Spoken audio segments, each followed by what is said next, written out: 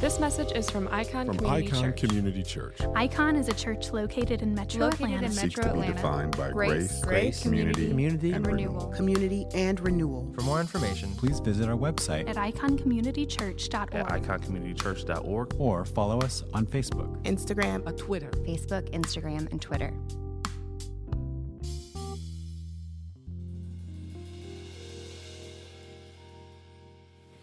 Today's scripture is from text John 2:13 through 24. The Jewish Passover was near, and so Jesus went to Jerusalem. In the temple, he found people selling oxen, sheep, and doves, and he also found the money changers sitting there. After making a whip out of cords, he drove everyone out of the temple with their sheep and oxen. He also poured out the money changers' coins and overturned the tables. He told those who were selling doves, "Get these things out of here. Stop turning my Father's house into a marketplace." And his disciples remembered that it is written, "Zeal for your house will consume me." So the Jews replied to him, "What sign will you show us for doing these things?" Jesus answered, "Destroy this temple, and I will raise it up in 3 days."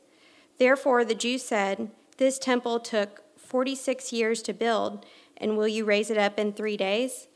But he was speaking about the temple of his body. So when he was raised from the dead, his disciples remembered that he had said this, and they believed the scripture and the statement Jesus had made. While he was in Jerusalem during the Passover festival, many believed in his name when they saw the signs he was doing.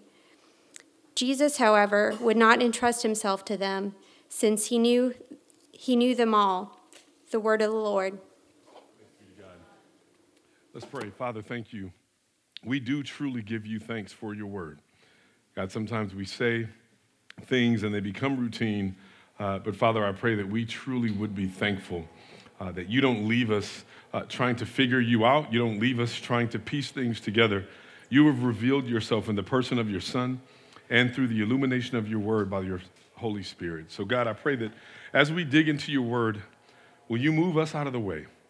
Will you show us more of yourself? God, show us the ways that we don't see you. Show us the ways that we don't want you enough. Show us the ways that we don't love you enough. And then, God, do the work that you promised to do. Transform us and enable us. Give us the ability to love well, to live well, to lead well for your glory. In Jesus' name, amen. So we've been in this series in John, and one of the reasons why I was so excited to start John, for us to walk in, is because John is very different from the first 3 Gospels, these Gospels known as the Synoptic Gospels. They draw from a lot of the same material, so there's a lot of similarities in their stories. John has a very different focus. Now, they all have very specific focuses, but John really wants to be able to show the very glory of who God is and to be able to show Jesus as the very presence, the very manifestation of the glory of God. And so you remember, he's already said, "I'm writing these things so that you will believe." All of the things that John is sharing with us about Jesus is to make us actually more equipped, more informed believers so that we will know him not just as Jesus, a good guy, Jesus, a really incredible miracle worker, but not only even Jesus as Savior, but Jesus as the very Son of God. And so that's why the story that we're walking into now, it's interesting because we just heard it read and we heard this story that we kind of know, Jesus walking into the temple, and we're going to learn a little bit about what that actually means. But this is the only gospel out of all 4 that places this story here. If you look at Matthew, Mark, and Luke, this story of Jesus in the temple is at the very end of his life. And John places it here at the very beginning of his ministry. And so you might think, oh, is that some type of contradiction? Not necessarily. If you really think through the way Middle Eastern writing would have worked, this wasn't necessarily meant always to be a chronology. The authors would say, which story should I place in order to highlight the theme I'm trying to point you to? And so John is wanting to point us to something about Jesus, and it's very telling that John would place this story of him basically kicking over money changers, kicking in the dough, waving the fofo. Some of y'all can finish that. I'm not going to finish it here. Look it up later. He's walking in and he's really kind of turning up, getting really kind of upset, and we're seeing this anger that's on display, and he places it right after he was at a wedding. So there's this picture that you've got where you almost have to go, which Jesus do I want? Do I want the Jesus that shows up at the wedding, or do I want the Jesus that shows up at the riot? Because for a lot of us, we only want one or the other. For a lot of us, we love the Jesus that is a unifier. It was incredibly unifying. Very rarely, well, I guess it depends on your wedding, but most weddings aren't that divisive. I guess it depends on if people are like for what's happening. But by and large, the idea of a wedding and a reception is we're all united in this idea that we're celebrating the nuptials of this couple that hopefully we all love. And so Jesus shows up. We just talked about it. They had this crisis. There was no wine. The wine had run out. We talked about legally what that would have meant, that the folks who put on that party could have been sued. And so Jesus goes out of his way to care about things that we might think are menial. And that's his way of showing, I not only care about where you are spiritually, I care about your day-to-day. I care about your life. I care about the things that bring you joy. I care about the things that might bring you sorrow. And Jesus shows up and he unites. But this story shows that also Jesus is divisive. This is important because for a lot of us, especially in the culture that we're in now, we use language that I don't think we understand. Or we'll appropriate language and we actually create a Jesus that isn't the Jesus of the Bible. What do I mean? Well, if somebody is getting ready to make a point or point out something that might cause controversy, but it still might be true, we'll say, that's just really divisive. I don't really want to talk about things that are divisive. I'd rather just talk about the things that unite us. Well, you realize that we can be united in the wrong thing. You can be united in sin. Where in the Bible does it say that the ultimate goal is always unity? Not necessarily. The ultimate goal is conformity to God's image. Sometimes that means we need to be united in the things that represent God's heart. But if there is sin in the camp, or if there's some aspect of who God is that I'm wrong on, we need to be divided on this thing. And so Jesus is showing you that being a Christian or being a follower of God, being a follower of Jesus, does not necessarily mean that you don't address things or bring up things or confront things that are actually counter to who God is. So the goal here is not to just go, how do I just always be a uniter? It has to almost be, what does it mean to be able to uphold God's image in any and all cases? Sometimes that means that we'll be united on it. Sometimes it means that we might be divided on it. So we'll talk more about that and how that looks and how Jesus gets into that here. But keep in mind, it's hard because a lot of times when we are, let's just think about it in relationship terms. Friends, family, whatever.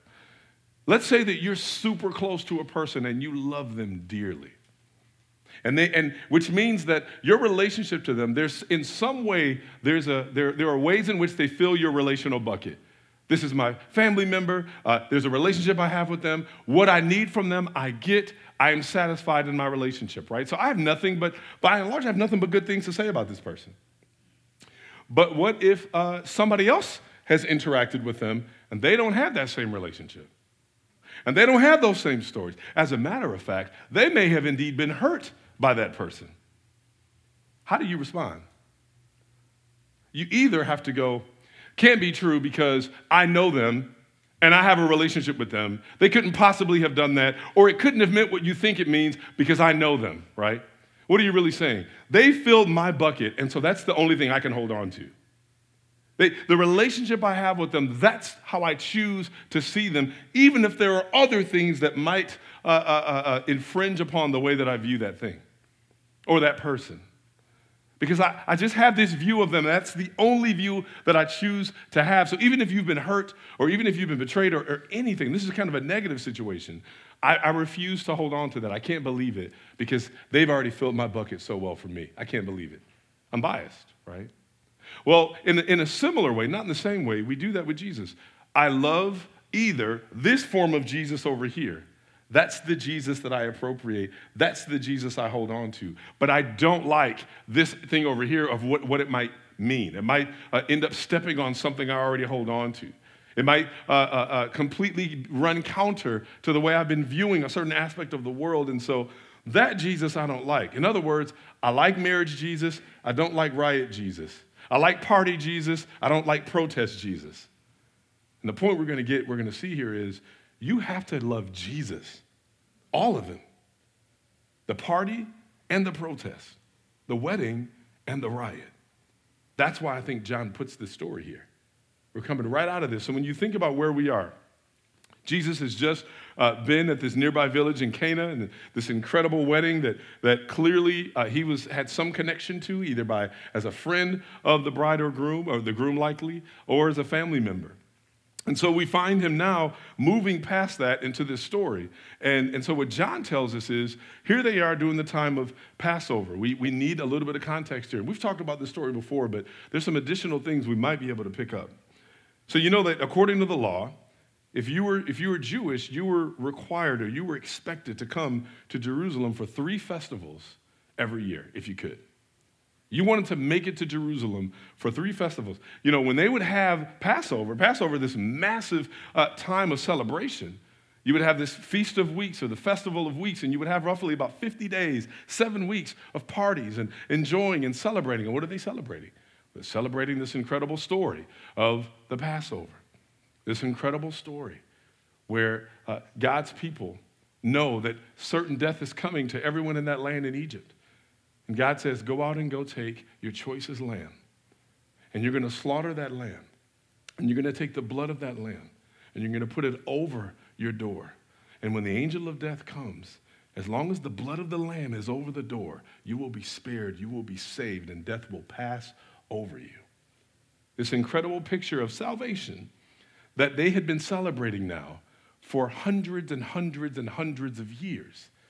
They wanted to remember this, and the goal was, we want to remember the time that the blood of the Lamb saved us until the ultimate Lamb comes and we'll be saved by that blood. That was always the goal. So they've been celebrating this the whole time. This party's going, people have been doing this over and over again. This would not have been Jesus' first time celebrating Passover. This is the beginning of his ministry, so he's roughly about 30 years old at this point. And all of these folks are coming in town. As a matter of fact, we see this in Deuteronomy. 3 times a year, all your men must appear before the Lord your God at the place he will choose, the Feast of Unleavened Bread, the Feast of Weeks, and the Feast of Tabernacles. So 3 festivals. We know that biblically. And you see that in John's gospel, he mentions at least 3 Passovers. He also mentions Jesus' attendance at the Feast of Tabernacles. We'll see that in about 5 chapters or so. We see the Feast of Dedication. We see another feast that isn't specified. So we know contextually it makes sense. All these festivals are going on. Jesus is present. And then we have this incident of Jesus cleansing the temple taking place at Passover. Verse 13 tells us when it was time for Jewish Passover, this is what we're seeing. Jewish Passover was near, so Jesus went up to Jerusalem. Now, here's this, as we know, this wasn't Jesus' first Passover. He had been here ever since childhood. We referred to that story before. As a kid, he was there at the temple during Passover when they were looking for him, and he was reading and teaching from Isaiah 53. He's very familiar with this. He's a good Jewish boy. But this is the first time he's come to Passover during his public ministry. So this is Jesus' beginning, this is his beginning ministry. It's the first time he's in Passover in front of all of these folks. And so it's the time for him to begin to call people to repentance at the very center of Judaism. He may not have done that before when he was 12, but his ministry is beginning. So he leaves doing this, the first miracle of this wedding, this marriage, creating wine, to it's time to cleanse the temple. So he comes to the temple, and if you remember, we talked about this before, if you were Jewish, people came to the temple from all over the known world. You had Jewish folks all over the known world in countries all over. And so if they could make the pilgrimage, they made the pilgrimage to come. And so you've got this group of folks coming from everywhere. They're coming from all over. They're trying to get to the temple. Now what would they be coming to do? They would be coming to celebrate, and they would be coming to bring their sacrifice for their sin for the year. Because that was a constant reminder, right? There were certain things that were there in the law to say, I'm so aware of my sin. I'm so aware of my brokenness. I need to bring this. And it was really a way to be able to remain humble, to realize I'm totally reliant on God's forgiving and the coming Messiah that will come and cleanse me once and for all. So they would come, and so the idea was if you lived near the temple, you would bring your cattle, you would bring sheep, and if you were, or you would bring a dove, and you would come and you would have that sacrificed. So these folks are there to bring their sacrifice, and they would come right to the temple to have that done. That's why it's not surprising. You look at verse 14. In the temple, he found people selling oxen, sheep, and doves, and he also found the money changers sitting there. Now, why would those people be there? Well, we already said you have to make sure that you've got your sacrifices. Well, if you come from 50, 100, 150 miles away, and maybe you came by camel and you had a caravan of folks with you, you likely didn't bring your cow 150 miles with you. They probably wouldn't have made the journey. You probably didn't bring your sheep and cattle and all of that with you. And so it just would have been cumbersome. It doesn't mean people didn't do it. It was just very unlikely. So what would you do? Well, you had very enterprising entrepreneurs. Nothing wrong with any of that. Very enterprising entrepreneurs that were like, you know what? Here's what we're going to do. We're going to make sure that folks can, A, purchase cattle or sheep or whatever sacrifice they need so that they can then take that to the temple and have it sacrificed for them. So there's the first thing. First thing was, and again, there's nothing wrong, right? We love to, I never know what it truly means when say, hey, what do you do for a living? I'm an entrepreneur. I don't really know what that means all the time because you could be peddling something that's actually harmful to somebody. I don't know what that means. It's an amoral title. It doesn't really mean anything. But these folks were like, hey, there's a need. We can help supply that need. We can make money in supplying that need. Great. Supply and demand. We can do this. So these folks are there. But it's a problem because here's what would happen. If you're coming from all over the known world, guess what? All these different countries, they have a lot of different currencies. They don't all just have the same currency. So you've got a problem. Because if you're going to come from one country, you're going to go into Roman-occupied, Roman-controlled Jerusalem, you've got to figure out, okay, what kind of coinage do I get to use in order to exchange so that I can actually purchase what needs to be purchased? So you had people called money changers. These are folks that were there in the temple, and their job was, okay, which kind of coins were you bringing in? You're coming from this country, this coin? All right, here's the exchange rate for this coin. But they would also add interest on those exchange rates, which was actually illegal in the Jewish law. You were never supposed to charge interest, but they were because they wanted to be really smart entrepreneurs. See, it's really dangerous when you just go, I really like this because it's just a good business model, or it's a really good idea. It's great to maximize the bottom dollar. That's great, but you got to remember that no matter what economic system, we're not going to baptize any economic system in the blood of Jesus, by the way. We don't do that. Because all of those things could be good. We're not saying anything is absolutely bad or good. What we're saying is because of the sin nature of mankind, I will exploit any system for my own gain. So if you don't have some type of check or balance there, it will be abused. I don't care what it is. So that's the case here. You've got these folks who are going, you know what? These folks are coming. They're desperate. They're going to pay whatever rate we give them because they don't have a choice. They don't want to be unholy. They don't want to look like they're not worshipful. There's a danger when you monetize worship. There's a danger when you monetize the way you connect to God. There's a danger when any church does that. And so now you've got these folks who have these money-changing tables, and basically they have people very desperate. They don't have any other choice. They're like, well, if I want to be able to buy this, I've got to have the right type of coinage. Most people agree that the type of coinage is the coins that came from the country of Tyre. It's called Tyrian coins. No, it's not Lannister family coins, for those of y'all that watch that show. But these Tyrian coinage, this was likely the most common. And the reason why Jewish folks would have used it is because it was one of the few coins within the Roman Empire that did not have Caesar's face on it. And that would have been considered idolatry. So you've got these, you basically wanted to exchange whatever you had for Tyrian coins so you could go buy what you'd have to buy. So you've got this problem here. Jesus walks in and he sees the fact that not only have people merchandised worship, but they also are exploiting people at the same time, violating the law at the same time. So this never really was about, right, worshiping God, putting God first, really coming with a contrite, humble, broken heart. It was really, how can I use worship in order to enlarge myself? So Jesus comes on the scene and he sees this. And he sees what's happening. Just try to put yourself in the scene. You've got people traveling to and fro all around the temple. You've got the sounds of animals mooing and bleating and cattle and sheep. It probably smells amazing. All of that's happening around the temple where people are wanting to worship and pray. And you've got these folks, these money-changing tables that are nearby. And so you've got this really messed up scene. Jesus sees it, and he gets incensed. But there's another question here. Think about the two things he says when he sees this happen.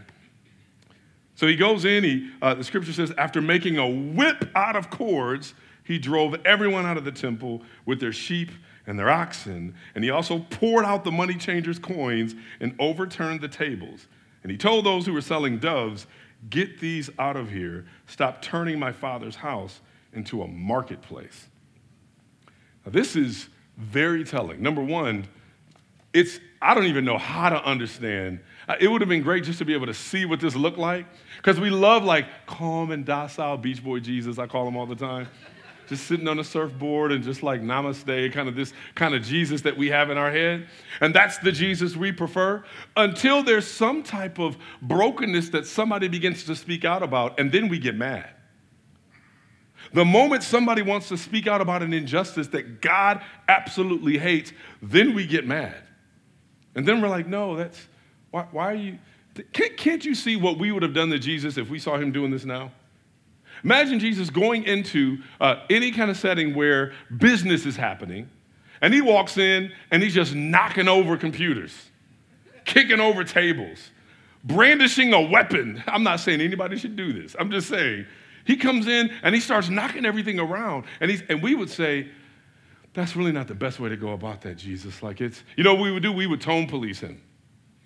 We would say, the way you said that, it's just really offensive. Or we'd be like, can you imagine people seeing them going, the way that what you said might have been true or what you did might have been true, but it really made me feel bad. And I prefer a Jesus that can tell me truth, but doesn't make me feel bad. I don't really like being made to feel like the bad guy. I've not been as bad as the other folks. Jesus, you're knocking people over the table. Yes, I'm a money changer, but I've only charged 4% interest. They charge 8%. Because that's what we do, right? When we don't want to own all of our stuff, we measure ourselves against somebody that's been way worse. That way we don't have to feel so bad. That's what a lack of humility looks like. And so these folks are there. Jesus is on the scene. Most of us in our culture would have been like, that's just really mean. That's just really not nice. That's not Christ-like. How weird is that? You realize today we would tell Jesus he's not enough like Jesus. Based on this story alone, we would tell him this. You're just not Christ-like enough, Jesus. That just sounds ridiculous. And yet, here he is showing it. Now, one other thing he says, why does he pick out the money changers and those selling doves? Because there's a lot of people there, right? There's people selling things other than doves. Why does he specifically, you see this in the book of Mark and Luke as well, he points out the very same things. Why point out the money changers and the doves here? Well, the money changers we kind of get, right? It's already been, they've been monetizing. They've turned it into a merchandising area. So that in and of itself was never meant to be the case, right? So that's one thing. So you could stop there and just go, okay, we need to make sure that we don't turn church into a marketplace. We want to make sure that, and so there are some people that have taken that and that's where they end it. But then there's this dove piece. Why bring up this issue of the doves? Well, the reason why he points this out, you have to understand within the Jewish law what a dove represented. You see, again, if you were Jewish and you were going to bring your sacrifice, you were supposed to bring a sheep, lamb, goat, but those were things that people could only have if they could afford it. But what if you were too poor to be able to afford to bring a goat or a sheep or a lamb? What did you do? Well, there was a provision in the law for that. For those who are poor, for those who can't afford that, you can bring a dove. Specifically 2 doves. That's why when we sing on the days of Christmas and we say 2 turtle doves, that's why. Because guess who brought doves when they were a little baby? Guess whose family brought doves? Jesus' family. When you recall what happened when his family came to celebrate Passover and came to give their first offering and their first sacrifice, you know what it was? It were 2 turtle doves. He was poor. So here's what we see. what we see is that not only are we noticing that Jesus is mad that worship is being monetized, Jesus is even more mad because he's seeing poor people being exploited. If you really want to get on Jesus' bad side, treat poor people unfairly. Hear this. If you want to get on Jesus' bad side, overlook, mistreat, and ignore poor people. This is what is making him outraged. He's angry because it's not just that they're doing this stuff and they're monetizing.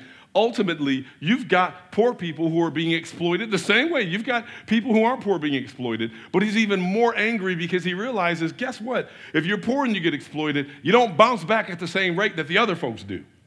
So you've got this situation where he's getting so angry and he's like, you know what? I got to knock everything out of here. Give me a cord. I just wish I could be like in my sanctified imagination. I just imagine Jesus, like I'm about to give them all of this. I'm braiding this. They're going to feel this. Like he's just, hey, and you need something like that if you're going to get cows out of the way. So it's not just, I just want you to feel these welts. Like it's largely, he's got to get them and all the animals out. And he's angry. Y'all, there's got to be something in us that makes us go, you know what? Anytime I see injustice anywhere, I move to protest. Amen. I saw a very famous pastor say this that really it was just completely unbiblical, but it sounded great and it's popular within evangelical spaces, so we repeat it. He said, you know, when there was bad times in Jesus' time, Christians didn't protest, they just prayed. That's like telling Jesus he don't look like Jesus then. Think about that for a minute. We make this lazy, it's very lazy logic. It makes sense there's this kind of, ostensibly it makes sense until you dig a little deeper. Number one, if you were living in Roman-occupied areas, you had no say in how you were governed, right? You didn't have any say. You lived there, the law of the land was what it was, you obeyed it, that was that. So there was really no place, you could do it, but there's really no place to really protest. Protest wouldn't have brought about anything. You could still do it and make a point and die, and people did. That's what Jesus is doing. They didn't have the ability to change how they were governed. They had no vote. They didn't vote for the people who represented them. So it was different than now. So to say, it's very ignorant to say, listen, when there are really bad things happening in our country, in our nation, for no matter what issue we care about, it's really bad. All we have to do is just pray. It's really funny, depending on what side of whatever political aisle you're on. You have no problem, right? You'll say, just pray about it. I don't want to do anything else. Unless it's a hot button political issue for you. Then you're really glad to protest, whether it's in a Facebook message or what have you. So to say like, well, all this getting involved in these things that could be really divisive, we just need to just pray about it. That's not what Jesus did. That's not what he calls us to do. We've got to be able to, yes, party, and we've got to be able to protest. And actually, this is if anything, Christians should be the best example of what good, healthy protest should look like. What do we protest? Anywhere where the kingdom here doesn't look like the kingdom that's coming, we protest. We speak out about. We never just remain complacent about. Whatever the issues are, we continually speak out. And it's hard because once you do that, now you consider being divisive. And to that you should say, so is Jesus. And so when people are hearing him say this, and he makes this bold claim, and he uses this phrase, he says, my Father's house. Now that right there is a very, very bold claim to make. Because he comes in and he does this thing, this grandiose thing, this demonstration of anger, and he speaks with an authority. I mean, can you just imagine just a normal, regular citizen, some little village, a tiny little village in Nazareth, and they remember that's that guy that's like a weird story. Didn't his mama claim she got pregnant by a ghost or something? Like, who is this dude? They don't really know. Most of the folks have no idea still who he really is. These folks who are with him, they still don't quite know what's going on yet. They've seen some things, but they don't quite know. So Jesus pops up and does this thing and shows he just made a bunch of wine. That was incredible. Now he's like throwing over stuff, kind of throwing a temple tantrum, if you will. And he's going off and getting angry. Like, who is this? Who is this dude?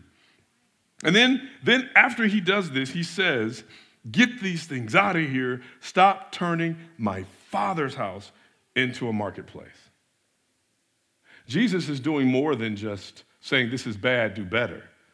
He's actually saying, I have the authority to call this thing out because I come from my Father. I and my Father are one. We see him say that elsewhere. I'm the Son of God. I'm God in the flesh. My house should never look like this. You see, when you go to someone's home, hopefully it's clean. You go to somebody's house, or if somebody comes to your house, and you throw a party, you throw a get-together, and people come to your house, and they decide, like, you know what? I'm going to determine which bathroom in your house I use. That wouldn't work, would it? Or, I know you said it's time to go, but I'm having a good time, so I'm going to hang another couple hours. Now, I get it. That can happen really subtly. Don't get me wrong. Like you try to give hints. Oh, I'm getting tired. Whew, yeah, I was tired yesterday. Anyway, listen.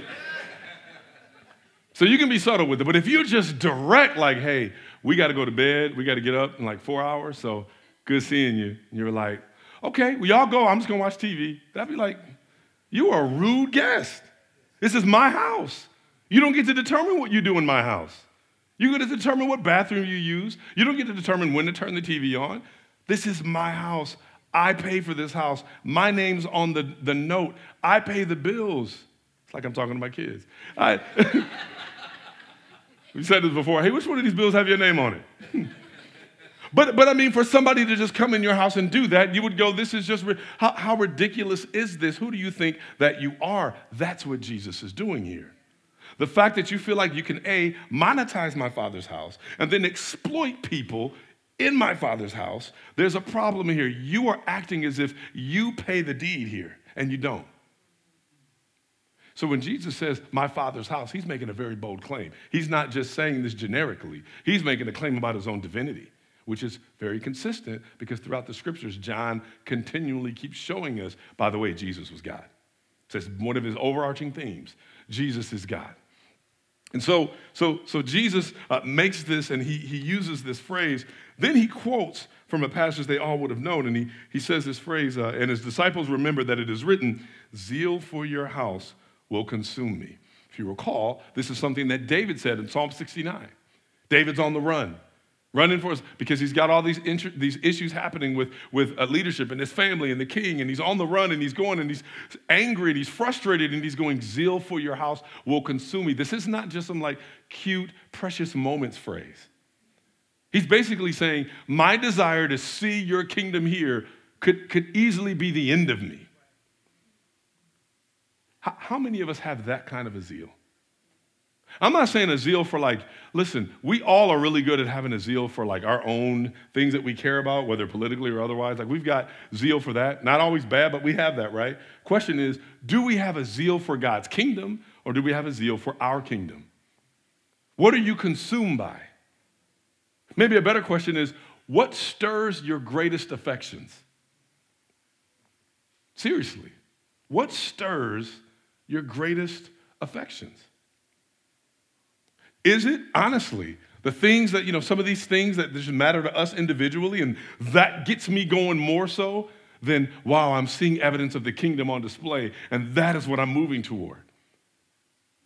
They're depending on what's happening in your life, things will either steal your affection for God or stir your affection for God. That's it. They will either steal your affection for God or they will stir your affection for God. And there's got to be, if your affection for God is stirred, then when you see things that are not in line with where his heart is, you should get stirred. And when there are things that are in line, it stirs our affections towards worship. See, that's where we go. We are always working through rhythms of worship and rhythms of mourning. In my own brokenness, when I find myself beset by sin, I'm in a rhythm of mourning. It should stir me to go, wow, this doesn't look like who Jesus is. This doesn't look like who God is. I am stirred and I am broken. And the times where, Lord, this worked out well, or Lord, we were able to follow you, and I'm so thankful I was able to follow you in this. Still don't pat myself on the back. It stirs me towards worship and being praised or praising him and seeing the things that are praiseworthy about him. That's what it means. So when it's interesting too, this is another thing that's really cool. Jesus does things, and his disciples get reminded of Scripture. This is why it's so important that we regularly read Scripture. Nowadays, it's weird. You don't really hear, people don't go into that as much anymore because we got lots of sometimes because you've got incredible technology, we've got sermons online. Sadly, memes are used more than Scripture is. We can quote memes way faster than we can quote the Bible. Whether the meme is accurate or not, we can quote that faster than the Bible. But there's something about when you're walking with Jesus and Jesus reveals things, it should start to remind us of Scripture that's already been deposited. That's usually how he works. We're going to see it again in a little bit. Things happen, then the disciples get reminded, oh, that's kind of like that Scripture we heard before that we've been memorizing ever since we were kids. And so they're reminded, oh my goodness, the reason why Jesus is like this is not so that he can just make himself feel like I showed them. They weren't ready for somebody like me. I turned this place out. He's not doing that. He's basically going, the reason why I'm here, the reason why I'm feeling the way that I feel is because I have such a zeal for the house of God. A zeal. My greatest affections are stirred by the desire to see the kingdom of God here. And so here he makes this statement, and the disciples are starting to kind of be put on game. They're starting to kind of realize, oh wait, I'm connecting some dots here. Maybe not fully and perfectly, but I'm connecting some dots here.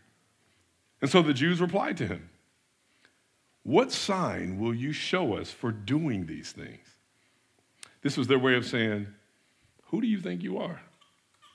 Who gives you the right to say these things? Notice they did not deny the claims that were made. They didn't actually say, I don't know who you are, but you got it all wrong. Ain't no robbers here. Because he called it a den of robbers. Like he made a very glaring accusation. And that's a bold thing to publicly accuse somebody of being a robber. You would think that they would be like, we're getting the courts involved. You just made false testimony and there's punishment for that. But they actually didn't, they couldn't. They didn't actually stop them from that. This is sometimes where you know that you've done wrong and you get caught. And this is how you know when you know you can't get out of it. Because instead of like denying it, it's like, well, how'd you find out? Who told you? Where'd you hear that? They or almost like we talk about it a lot, like sometimes once you know you've kind of lost the argument, you start arguing about how you argue. Well, why you gotta say that so loud? You're not listening. Anyway, that's what we'll do. Well, they do that. They're like, well, Jesus makes this claim. You guys have monetized and merchandised the temple, and you are a den of robbers. You are robbing people. You are stealing from people. You are charging things you should not be charging, and you're exploiting the poor. And so they can't say, well, I didn't do that. They can't say you got it wrong, or they can't say, just hear me out. Instead, they just go, what can you do to prove to us that you deserve to even be saying these things to us? Where's your authority? How do you have the right to say these things to us? And Jesus answered, and I think his answer is really funny to me because he gives them an answer that they clearly can't understand.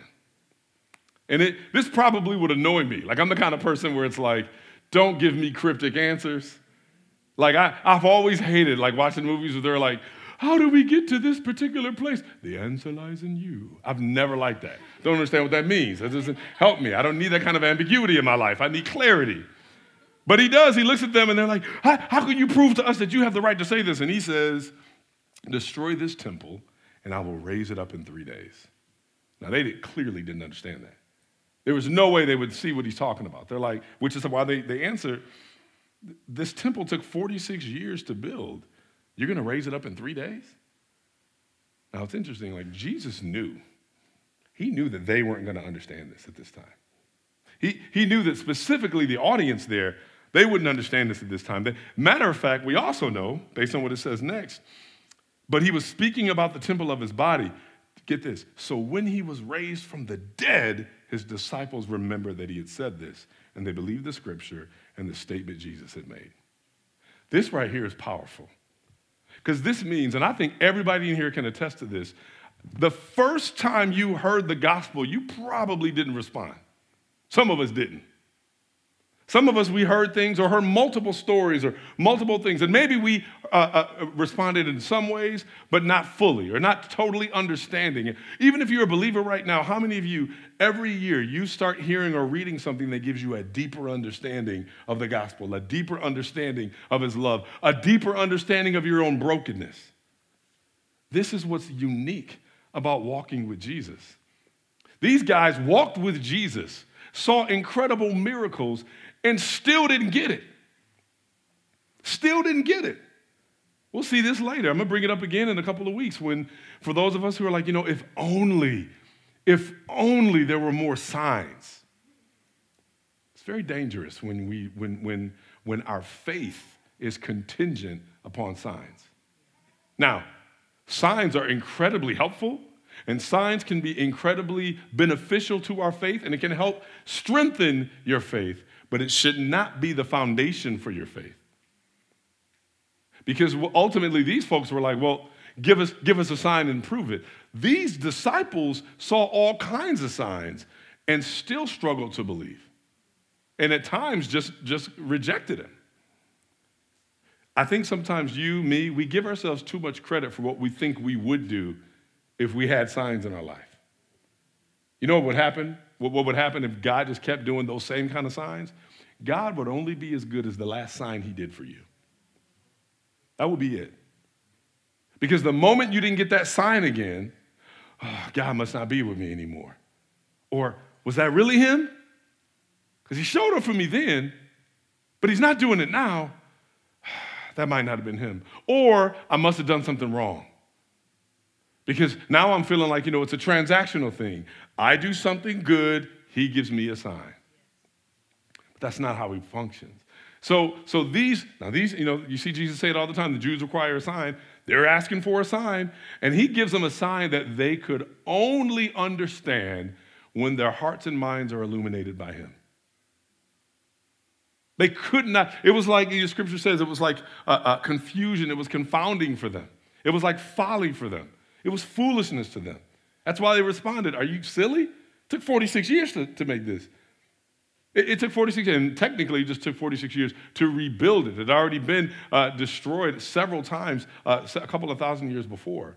And so it took 46 years to kind of rebuild. Herod had done a lot to rebuild the temple. It would eventually be destroyed in 70 AD, but at this point, it's been rebuilt and been kind of ornately decorated and remodeled.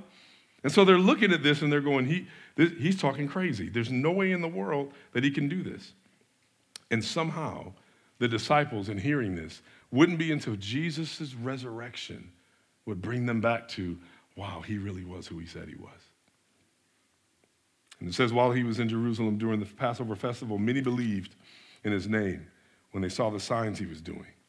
But Jesus, however, would not entrust himself to them, since he knew them all. And because he did not need anyone to testify about man, for he knew himself. He himself knew what was in a man. Now, this right here is the last portion that I thought was really curious. Like, what does that mean? He would not entrust himself to these followers. I mean, he does these signs. He does these incredible things, and people are looking going, wow, that was amazing. What he just did was, I'll never forget. That was really incredible. The scripture says he did several other miracles. We don't know what they are. It just says that there were more that were done here. As it says, many believed in his name, and they saw the signs he was doing. So you have people believing in his name, believing in the power they saw. It's one thing, and I think it's interesting. You're noticing the difference between surface-based belief and true heartfelt commitment. See, you can be wowed and amazed by somebody in the moment and still not follow. You can just be like, that was impressive. I believe that person is impressive. I believe that person is capable of doing some really, really great things. I believe that they are somebody that if you have a problem, you should go to. But I'm not necessarily a follower of them. It's that difference of being like a fan of somebody versus actually following them. And so now when Jesus says, and this was hard for me to get at first because I'm like, man, like they believed, right? So That seems like that should be good. They believe, but here's the problem. Faith that rests on miracles alone and doesn't mature to embrace Jesus and follow him is shallow and it's fickle. This goes back again. You can't have a faith that's resting on miracles. These folks, that's where they would have been. They believed because there was a miracle. What did Jesus say? Blessed are those that believe and don't have a sign, right? They're believing because they're like, I just need y'all. This is something we got to hold on to because sadly, our Christianity at times gets shaped in a way where it's like, Lord, I only know you're there if you keep bringing me another miracle. So my prayers are, Lord, bring a miracle. Nothing wrong with praying that, okay? We can pray for any of these things. But how are you evaluating God if that miracle doesn't happen? How are you evaluating your faith if that miracle doesn't happen? See, Jesus didn't entrust himself to these folks because he realizes mankind is very fickle when it comes to fun miracle stuff. We'll be like, Lord, you are amazing. You did this incredible miracle for me today. And then next week we'll say, crucify him. That miracle wasn't good enough. That's who we are. This isn't just them. That's who we are.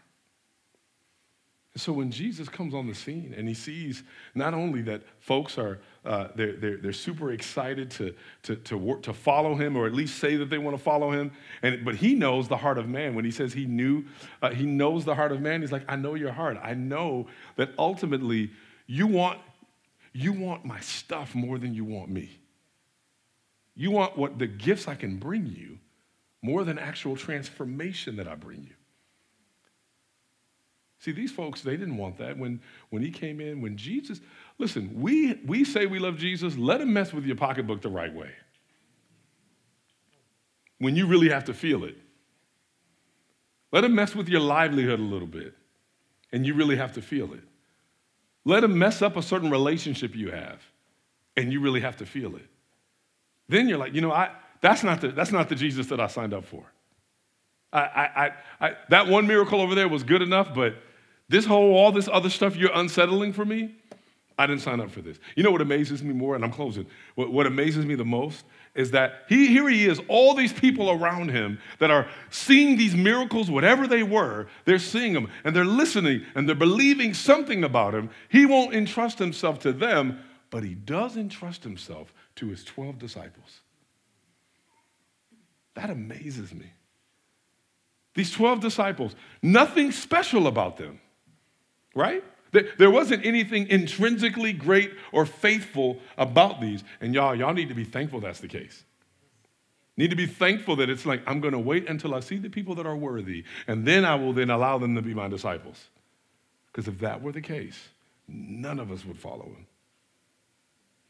We wouldn't, because we would be like, well, how do you get yourself to a place where you are perfectly in the right position, heart-wise, where God can go, you're clean enough, come. Doesn't work. It amazes me because you've got these 12 disciples he trusts himself to, and yeah, their faith was growing. They were walking alongside him, but they were still very weak. They vacillated multiple times. And ultimately, even one of his own disciples betrayed him. And he entrusted himself to people who would actually betray him. It's impossible to try to understand how and why he chose these guys versus others. How and why he chose you versus others. Don't know, don't even want to get into that discussion. All I know is that on some level, we should always feel nothing but humbled that he did. I'm so overwhelmingly humbled that I get to be called a disciple. I'm so humbled to the fact that I actually get a chance to be a part of, somehow God entrusts his mission in the world into our hands, the church. Broken with all of her warts, all of the problems that we have, somehow believers are the hands into which he entrusts himself, entrusts these incredible gifts, entrusts his very spirit, and says, now go out and make disciples. Why would he trust us? Why would he trust us? And all that does is bring us to a place of genuine humility. He trusts himself to us to witness his person, to witness his glory, and even to witness his very reputation.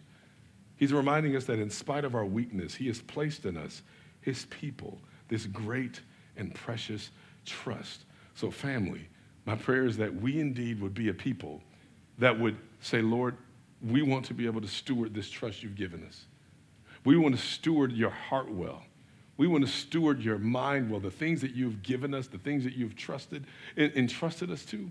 God, we want to be helpful stewards. We want to live up to this trust, and we can only do it by your power, by your strength. So ask yourself this question as we close. Ask yourself this question. Which Jesus stirs my affections more? Because these are both really important things. Is it peaceful unity Jesus? Is it protest riot Jesus? You know, if you have one without the other, it's going to be an idol to you, by the way. Got to say that. If you're a person that's like unity, unity, unity, without any type of real protest, you've probably made Jesus into something else, and that is now your idol. But the converse is true as well. If you're somebody that's like, protest, protest, protest, protest, without any sense of God's heart and his compassion and his love and his unity, you've probably made that into an idol as well. And here's the thing. Neither sides of that faux Jesus will save you. Neither side will save you. So before we let this be our rebuttal, when somebody embraces an issue of something that maybe we should all be united on, we don't have to put out that fire. And if somebody is in a place of real heartbroken protest about something, we don't have to put out that fire. We need to be able to embrace both. We need to be able to walk and chew gum. We need to be able to say, yep, God wants us to be unified in the things that are true about him. And anything that is not like him, and we need to be divided over. If you're on this side and I'm on this side and I know God says this, there's a division there. Now, what do we do to reconcile that? What do we do to kind of meet and say, okay, listen, maybe we're on two different sides of this thing. How do we go where Jesus is? How do we together go where Jesus is? That's how we protect the things he's trusted us with. That's how we steward the things he's trusted us with well. So may we be a church that genuinely says, Lord, I want who you are. I want the very world that I live in now. I pray that you would use those things to stir my greatest affections towards you and your attributes and not myself. Amen? Amen. Let's pray. God, thank you. Thank you. Thank you for your word. Thank you for your spirit. Thank you that even in the midst of us not doing anything to be deserving of this thing you've trusted us with, not deserving to be called your disciples, and yet you saw fit to call us yours. You saw fit to call us your sons and daughters. You saw fit to call us friends. You saw fit to call us your disciples, your followers. Father, I'm so thankful that you don't just call us that. You make us that. You transform us into that. God, I pray that as we reflect and we ponder what it is that truly stirs our affections, God, I pray that even now as we walk into communion, God, I pray that you would give us real discomfort in our hearts where there are places that we actually don't love you enough, whether it's you at the wedding or you at the riot. There's a part of you that we just don't hold to. Maybe even there's a part of you that we don't love. And so, God, in so doing, there are ways that we don't love each other well because of it. God, will you give us a holy discomfort, a holy distaste for the things that are not of you, whether individual sins or systemic sin. And God, will you give us a deep desire for redemptive unity? Not faux unity, not artificial unity, not a unity that just overlooks really horrible, hard things. Give us a unity that wants to actually cut through the things that cause division. Give us a unity that allows us to bravely confront things that are broken and things that are dividing us. God, let us truly be about redemptive unity. Let us do that not so that we can say, look at what we did, but so that we can praise you for everything you've done. God, I pray that you would do this now. In your matchless name we pray. Amen. Thanks for listening to this message from Icon Community Church. Please visit us online at iconcommunitychurch.org or follow us on Facebook, Instagram, and Twitter.